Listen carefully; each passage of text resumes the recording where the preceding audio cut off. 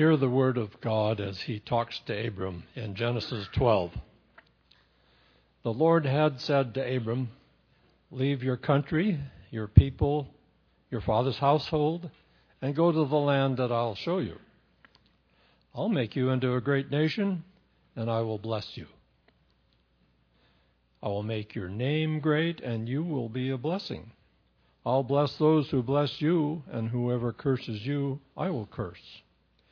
And all the peoples on the earth will be blessed through you." So Abram left, as the Lord had told him, and Lot went with him. Abram was 75 years old when he set out from Haran. He took his wife Sarai, his nephew Lot, all the possessions they had accumulated, and the people that they had acquired in Haran, and they set out for the land of Canaan, and they arrived there. Abram traveled through that land as far as the site of the great tree of Moreh at Shechem. The Canaanites were then in the land, but the Lord appeared to Abram and said, "To your offspring I'll give this land." So he built an altar there to the Lord who had appeared to him. From there he went on toward the hills east of Bethel and pitched his tent, with Bethel on the west and Ai on the east. There he built an altar to the Lord and called on the name of the Lord. Then Abram set out and continued toward the Negev. Thank you, Vern. Well, Happy New Year. Can you believe it? First Sunday of 2009. Going to have to get used to writing that, huh? Let's begin with a word of prayer before we dig into the Word together. Lord, as we do face a new year, we thank you for your presence. We thank you that we can be part of this body, that we can worship you together, and that we can know your presence through one another. Thank you for all the ways in which you bless us, Lord, and one of the great blessings you give us is your word, which gives us truth and understanding and transforms our minds so that we might be transformed and be more like you. Lord, use your word this morning. Open our hearts. We admit our hearts are often hard, but today open our hearts, that our hearts might be soft, that you might penetrate by your Spirit and teach us so we might understand more fully how to live as a blessing to others in this world that desperately needs to know you. We pray in Jesus' wonderful name. Amen. In 1976, Air France Flight 139, headed for Paris, France from Tel Aviv in Israel, was hijacked by 8 terrorists, Palestinian background, supporting the Palestinian cause, with 260 crew and passengers aboard. That plane was directed to a place called Entebbe Airport in Uganda. They were kept there for a number of days. Some were let go. All but 80-some Israelis were kept as prisoners, and they were being held for negotiations, but it was a very difficult time. What would happen to these who had flown and these passengers and these crew members? Well, at that point, the Israeli Defense Forces, the IDF, began to plan a dramatic rescue. They began to plan a way to free these 80-plus hostages that were kept in Uganda under the control of the dictator Idi Amin. They decided to put their plan in action. It was a very dramatic and intriguing, amazing plan that they put together.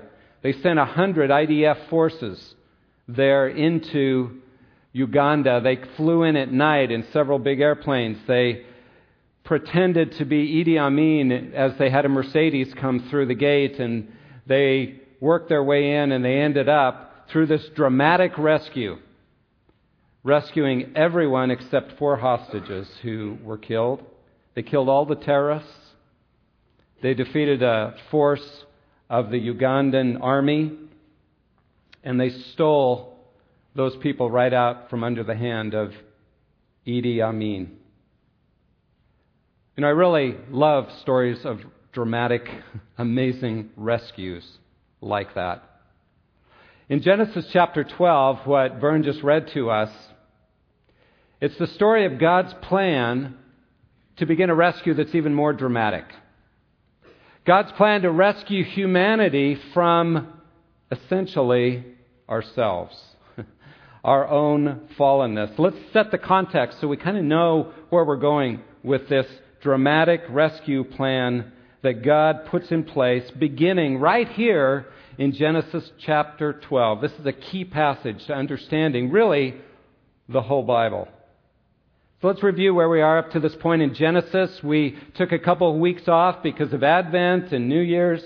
Studied Mark last week, but for the next few weeks we'll be back in the book of Genesis. And we began a while back in Genesis chapter 1 as God created the heavens and the earth. He spoke, and each day was created. And as each day was made and God looked at it, He said, "It is good. It is good." Creation was marvelous. It was wonderful. And the very high point of creation was the creation of man and woman. Created in God's image, reflecting His glory. Amazing. Amazing, beautiful. And God placed them in the Garden of Eden, a wonderful place where He walked with them. His presence was among them. But as we all know, in chapter 3 of Genesis, Adam and Eve rebelled. God said, "Enjoy everything that I've created for you, but just stay away from one tree. Don't eat of the fruit of one tree." And they did. And at that point, sin and death entered the world. This virus penetrated the heart, and every human being, except Jesus Himself, who has been born since then, has been infected with this virus of sin and death, including every one of us sitting in this room. And as we went on in Genesis, we saw how that began to live its way out, and God began to bring judgments upon mankind in those early years of creation. Adam and Eve were kicked out of the Garden of Eden. Their own son, Cain, killed his brother, Abel. And he was judged and called to be a wanderer on the earth. Then we saw that mankind became more and more corrupt, and as God says, He says, every intent of man's heart is evil. Everything's tainted in what man does when he's left to himself.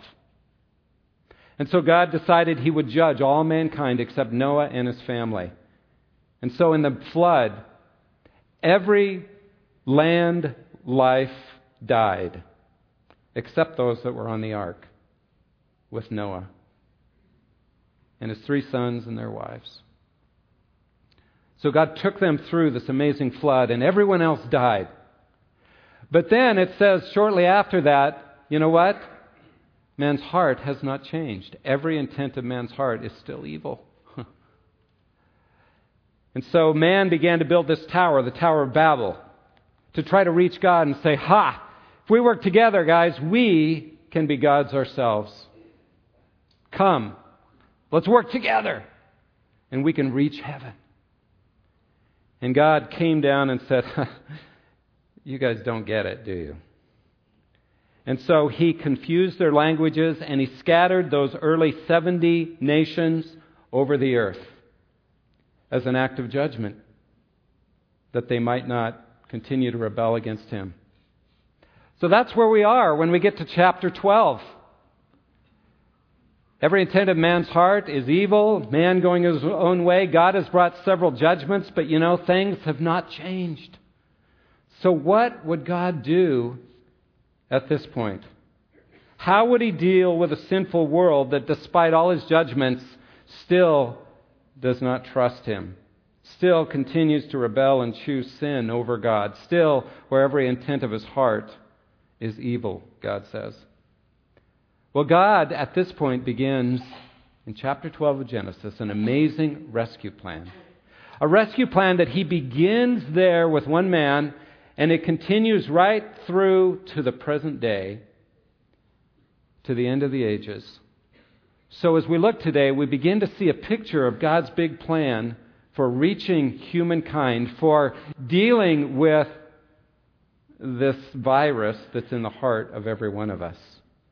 You see, judgment didn't work. So God needs to bring about an inner transformation of humankind if we're ever going to be set free. And He begins it right here in Genesis chapter 12. So, what is God's rescue plan? We want to look at that together.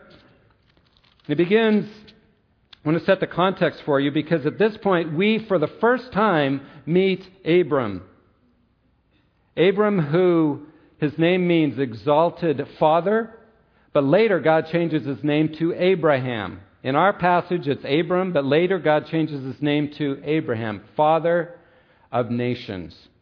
And we get to know him first in verse 27 of chapter 11. These are the records of the generations of Terah. Terah became the father of Abram, Nahor, and Haran. And Haran became the father of Lot, etc. Abram and Nahor took wives for themselves. Verse 29, the name of Abram's wife was Sarai. And the name of Nahor's wife was Milcah, etc. Verse 30, Sarai, we learn, was barren. She had no child. So here's Abram, named exalted father, and yet he can't even become a father without the intervention of God. How painful that must have been for him to live life with a name that was, in essence, a picture of God's judgment on him. He couldn't have children. Terah took Abram his son, and Lot the daughter of Haran his grandson, and Sarai his daughter-in-law, his son Abram's wife. And they went out together from Ur of the Chaldeans in order to enter the land of Canaan. And they went as far as Haran and settled there. So Terah, the father of Abraham, then passes away. But let me just give you the picture as we begin to see how God begins to work in Abram's life. They were from Ur of the Chaldeans, which is today in southern Iraq, near Kuwait, that part that's of the world that's been in the news in recent years as the U.S. invaded, etc. In that area is where Abram came from. He was a Semite. Now you remember, we talked about the three sons of Noah, Shem, Ham, and Japheth. And the descendants of Shem are called Semites. Semites. And so that's where a number of them settled, there in what is today Iraq. And it says that Terah decided to take his family and move, and they were headed for the land of Canaan. He, I guess, heard something good about it, but he never made it. He only made it about halfway. And he ended up in northern Iraq, near the Kurdish area of today, near the border of Turkey. And that's where they settled there. But you know, Abram was just a normal guy, like you and me. But here's God's plan. God begins His plan by calling a person. God's rescue plan begins to change the world, to impact our hearts, to change the intents of our hearts, begins by simply calling a person. An everyday person. Nothing special about him. But He says, I want you. And He says this in verse 1. Now the Lord said to Abram, God shows up to him. We don't know how He spoke. If He sent him an email or text message or spoke verbally to him, well, we're not told. Apparently that's not important. But He says to him, go forth from your country and from your relatives and from your father's house to the land I will show you. So He speaks to him and He utters a command to him. One command, He says, go. Go forth. Go out. And what does He tell him to do? He says, go forth from your nation, your country, the people that you're familiar with, where you find your security. Leave your country, He says. And He says, leave your tribe, your relatives. Go away from them. Leave them as well. And in fact, He says, leave your immediate family. Leave your father's house. Go away from all of those. So God calls a person, but notice He calls him to leave what has been his security, his comfort, for all his life. He has to leave behind the things he's trusted in to feel secure in his life. Isn't that the way God works in our lives? For all of us, when he calls us, he calls us and he speaks into our lives and says, hey, I want to begin working in your life. I want you to go, and I want you to go from the things you've depended on. And if you've walked with God very long, you know this is true. He begins to strip you of those things that you have clung to for security and life. And he begins to strip those away so that we will go with him. So we will learn to depend on him and on him alone. It's not an easy process. It couldn't have been easy for Abram to leave everything he knew that was familiar to him. But God takes that away, strips that away.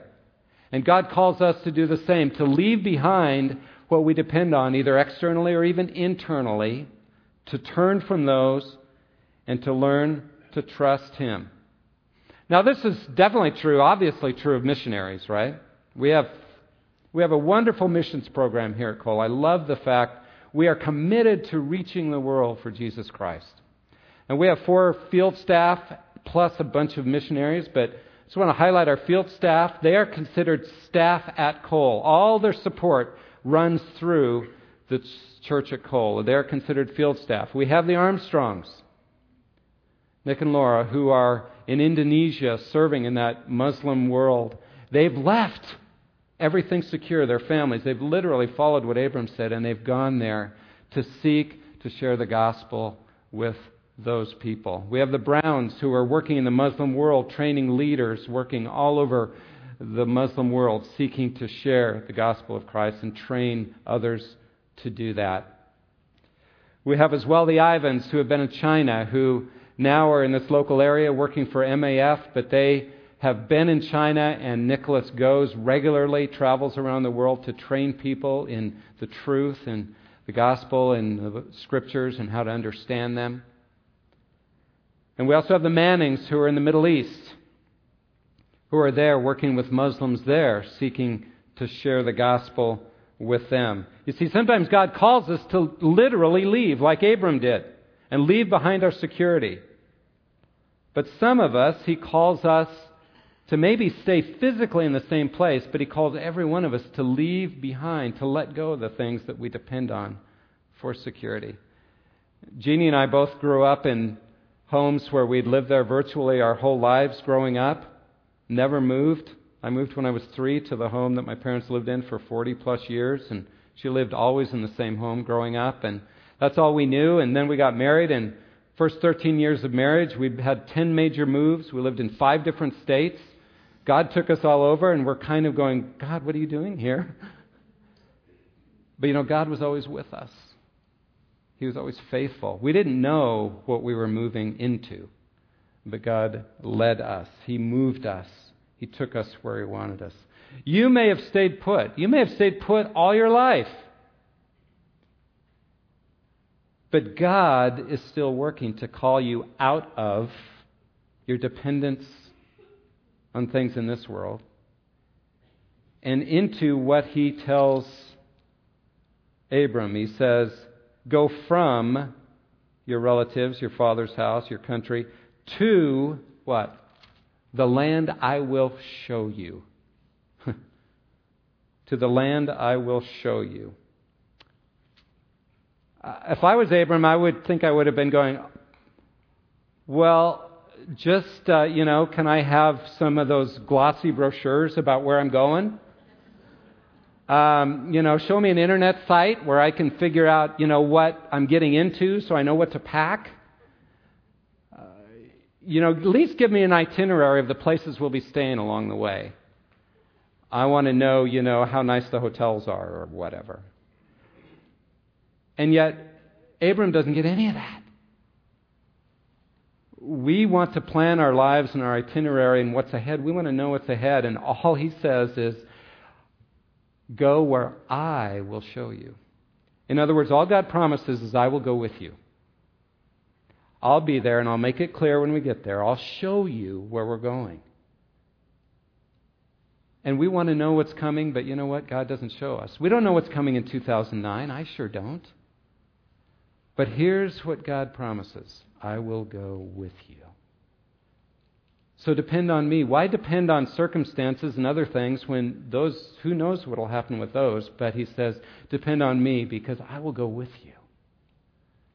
I will show you where you need to go. So our job then is to stay close to him, right? And follow him and listen to his voice and go where he shows us.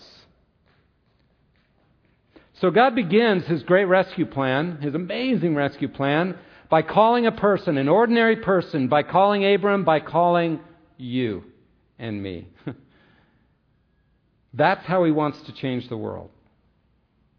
By calling a person. And then secondly, what he determines and promises to do when he calls a person is to bless that person. To bless that person. Verse 2. And here's what I'll do. I will make you a great nation. I will bless you. I will make your name great. And so the result is you shall be a blessing. He says he promises to make him a great nation.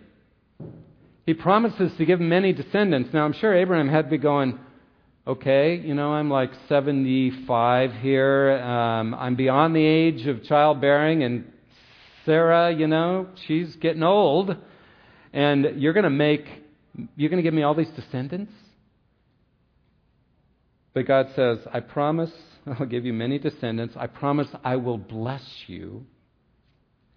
And I promise I will make your name great. I just want to talk about that phrase, make your name great. Do you remember when Rod taught on chapter 11, the Tower of Babel? Remember what the people were saying as they were rebelling against God? Verse 4 of chapter 11. They said, come, let us build for ourselves a city and a tower whose top will reach into heaven. And let us make for ourselves a name. They wanted to become famous. And God said, you know what? No. No. But he comes to Abraham and he says, you know what? I'm going to give you a name. I promise to give you glory. I promise to bless your life in a powerful way. He promises to bless him. He promises to care for him. And, as we hear this word blessing, I don't think we understand very well how significant that is to have God's blessing. Here's some words from the Theological Dictionary of the Old Testament. The writer says, nothing in that world was more important than securing the blessing of God in one's life or nation. All religious or superstitious peoples, in other words, virtually the entire ancient world, along with most of the world today, have actively sought the blessing of a specific deity or spirit, believing that this blessing will make them fertile, prosper them, protect them, deliver them, heal them, preserve them, empower them, exalt them, favor them, or possibly bring about all of the above. A blessed life was the ideal. A life without God's blessing was a nightmare. Real success in life was impossible without this coveted blessing. And he ends with this. Where modern man talks about success, Old Testament man talked about blessing. We love to talk about success. That's what we want in life. But really what we're talking about is blessing. We want God's favor. Right? Isn't that ultimately what we want? We want God's favor. And if you're like me, many of us come to Christ and we think, wow, what do I need to do now to get God's favor? To be on his good side. And we try to figure it out and we work hard to try to make it happen. And yet notice God's plan. He calls Abram and then he says, I will bless you. No conditions, no other things attached, no other things that he has to do. He says, I will bless you. Isn't that wonderful? Do you see what that means? We don't have to earn his blessing. We don't have to somehow do the right thing so we have his blessing. Abram certainly didn't. But that's God's plan. He chooses, he calls us, and then he says, I will bless you. I will bless you. So he tells Abram, essentially, you're not going to have to figure out how many things you need to do or how many sacrifices or whatever to get on my good side. I'm just going to choose to give you my blessing, to give you my life. And essentially in Scriptures, that's what blessing is. The blessing of God is essentially not so much material things. The blessing of God is His presence in your life, His favor. So that whatever you face in life, you have God. You have His resources. You have His life. And that is the ultimate blessing. That's what we all need. That's ultimately what we long for. So God's plan is to bless us when we trust Him, to give us His presence and to go with us wherever we go. Isn't that marvelous? We don't have to earn it. We don't have to make it happen. We just get to receive it. So God's plan begins with calling ordinary people like you and me. Begins with calling Abram. Then He promises to bless, give us His presence, go with us. He'll show us life. He'll lead us along the way, every step of the way. He doesn't help us see way ahead. He just goes with us. And then third, God's rescue plan is this: God blesses others through us. God calls a person, blesses that person, and then blesses others through that person. That's God's rescue plan. That's how He wants to change the world. That's how He wants to change hearts. Notice the end of verse 2. And so you shall be a blessing. And I will bless those who bless you. The one who curses you I will curse. And in you all the families, the tribes, the peoples of the earth will be blessed. So God says, you know what? Here's what I want to do now, Abram. I'm going to bless you, and I want to make you a blessing to the entire world. In fact, through you, all the tribes, the families of the world are going to be blessed. And He says, you and your descendants, those who bless you, I will bless. But those who curse you will be cursed. As my people, the destiny of every other person on earth will depend on how they treat you. Isn't that interesting? And it's just interesting to me that as you think about the history of the Jewish people, the descendants of Abraham, how they have been persecuted throughout history, but it's those nations that have blessed them that have been most blessed. It's those that have cursed them that have been most cursed. Interesting. Maybe God's promises are true. It's also interesting to me. I'm not sure what to do with this. I'll throw it out. You can, do with it what you want. But it strikes me that the three major religions of the world today, Christianity, Judaism, and Islam, all honor Abraham, all honor his name as their forebears. Yeah, interesting. So God's great plan is that He chooses a person, He blesses that person, and He says, I want you to become a blessing to others. Now, I think this is a key to the Christian life for every one of us. Simple but true. I think it's a key that we need all to begin to grasp. God has called you. He's called you to be part of His kingdom, part of His family. And then He has blessed you with the Holy Spirit, with His very life, with His presence. And He's promised to take care of you. Maybe not according to your agenda, but He takes care of you as you need it. And He provides for you. And He blesses you, not so you can sit back and just enjoy the blessings and wait for Him to return someday. No. He's blessing you so that you can be a blessing to others. So that your life can be a conduit of His blessings poured out to the world around us that is dying and is struggling and is infected with this virus of sin and death. Your life is meant to be a blessing to others. And you say, well, I don't have anything to offer. If you have Jesus in you, you have everything you need to be a tremendous blessing to the world around you. You don't need anything else. God has blessed you so that you can be a blessing to others. It's not just for you to enjoy. Do enjoy it, but pass it on. Pass it on. You know, the church throughout history has had a very mixed response to this. We haven't always done such a good job of being a blessing, have we? I just want to read a couple examples to you of Christians in our world today. First a negative, then a positive example, so that we can think a little bit more clearly about this. Am I a blessing in my world? Am I a blessing to those around me? There's a book called Nickel and Dimed.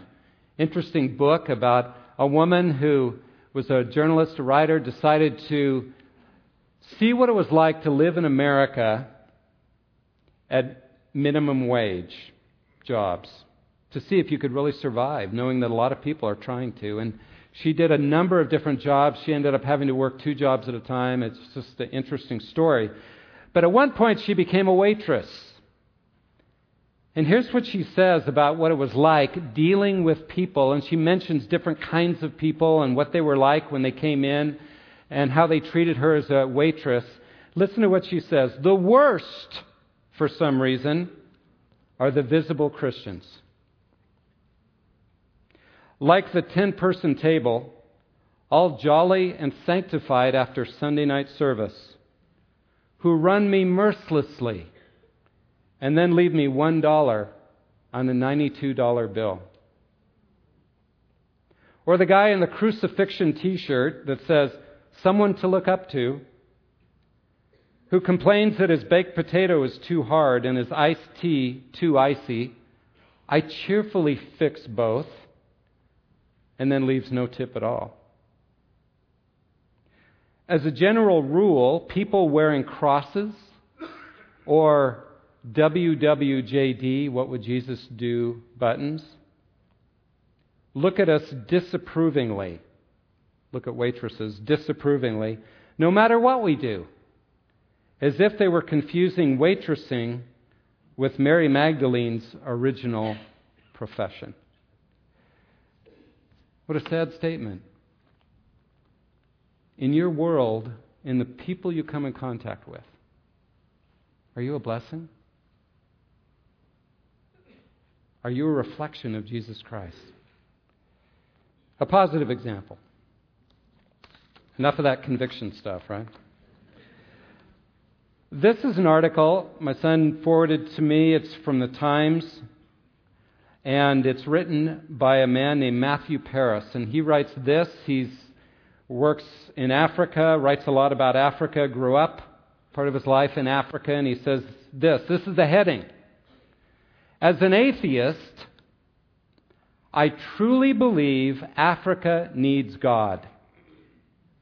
As an atheist, I truly believe Africa needs God. That's an interesting headline, isn't it?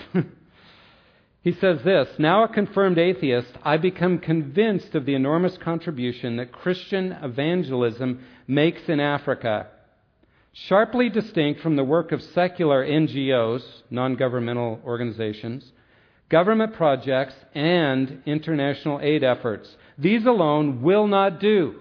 Education and training alone will not do. In Africa, Christianity changes people's hearts. Now, this is from an atheist. But he's observed enough to say, wow, whatever those Christians do, it changes people's hearts for the good. And he says, that's what is needed to fix Africa and the problems they're having today. Isn't that fabulous? You see, there are some Christians there that are being a blessing in a culture that's struggling.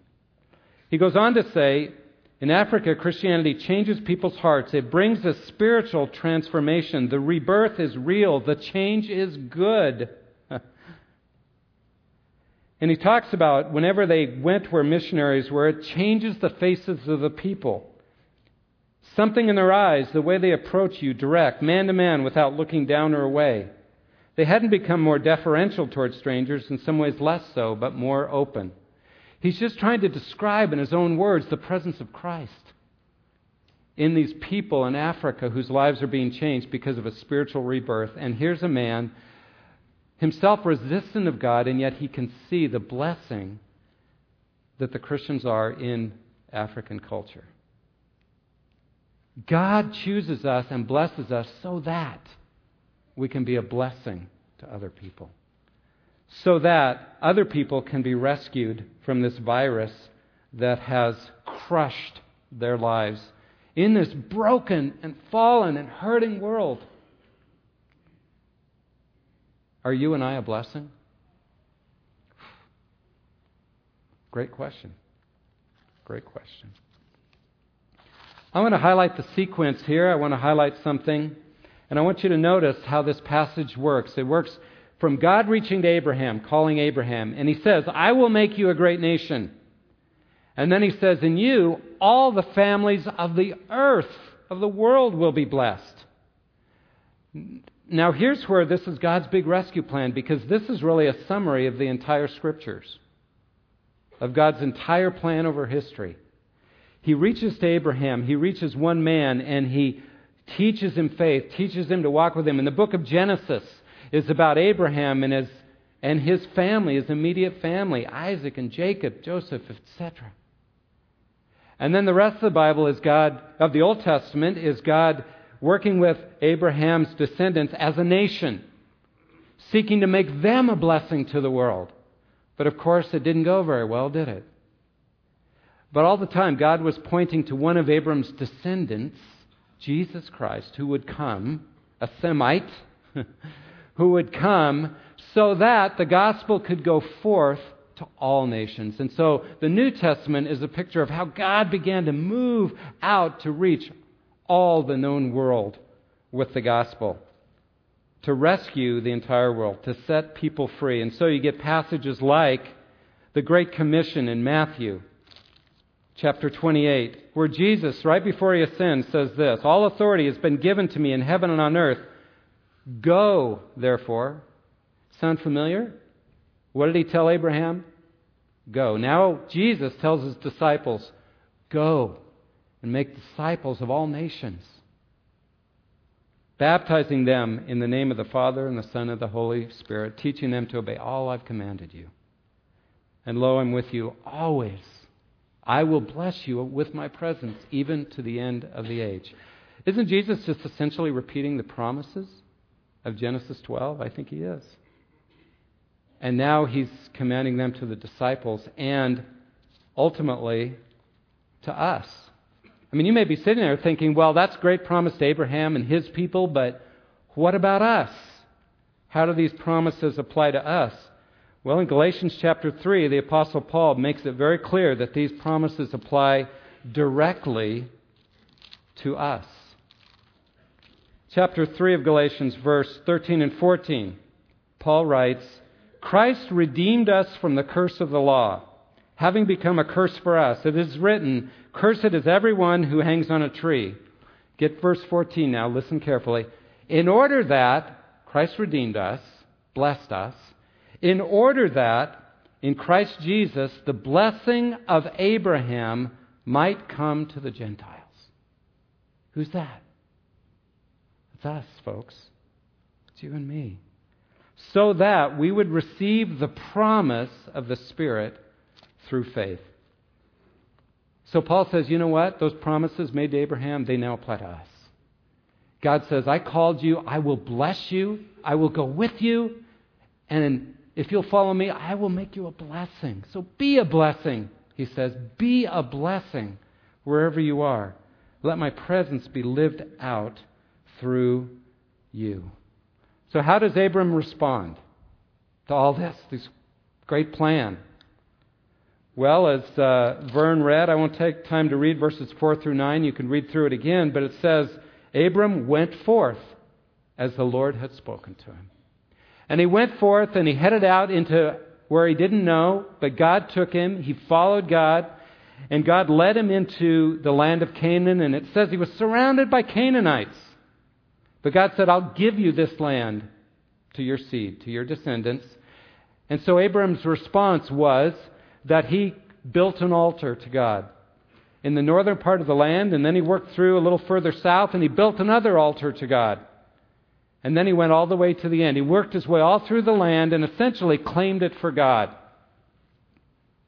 So how does Abram respond? Really, two major ways.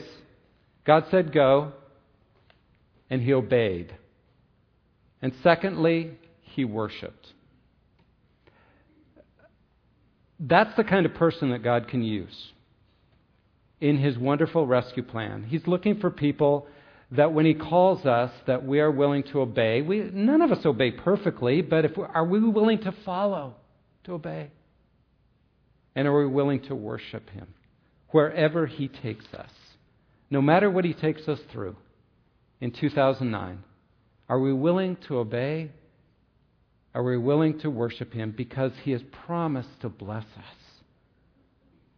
This Friday we had a memorial service in this room.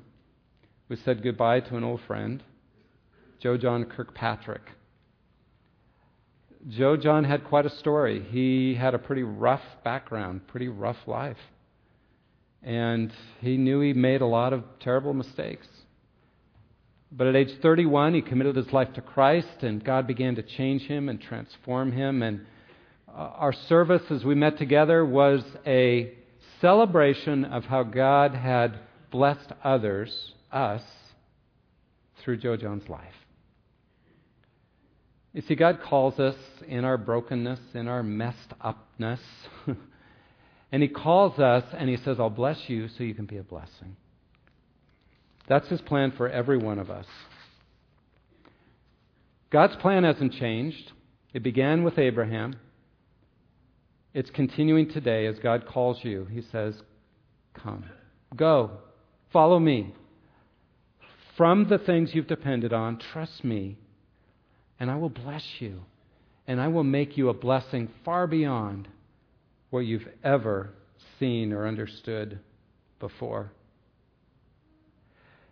I want to read a verse in Ephesians that I think really gives us a picture of what God's called us to. Ephesians chapter 2, verse 8 through 10 says this, for by grace you have been saved through faith, and that not of yourselves, it's the gift of God. That's God's blessing. By grace you're saved through faith. That not of yourselves, it's the gift of God.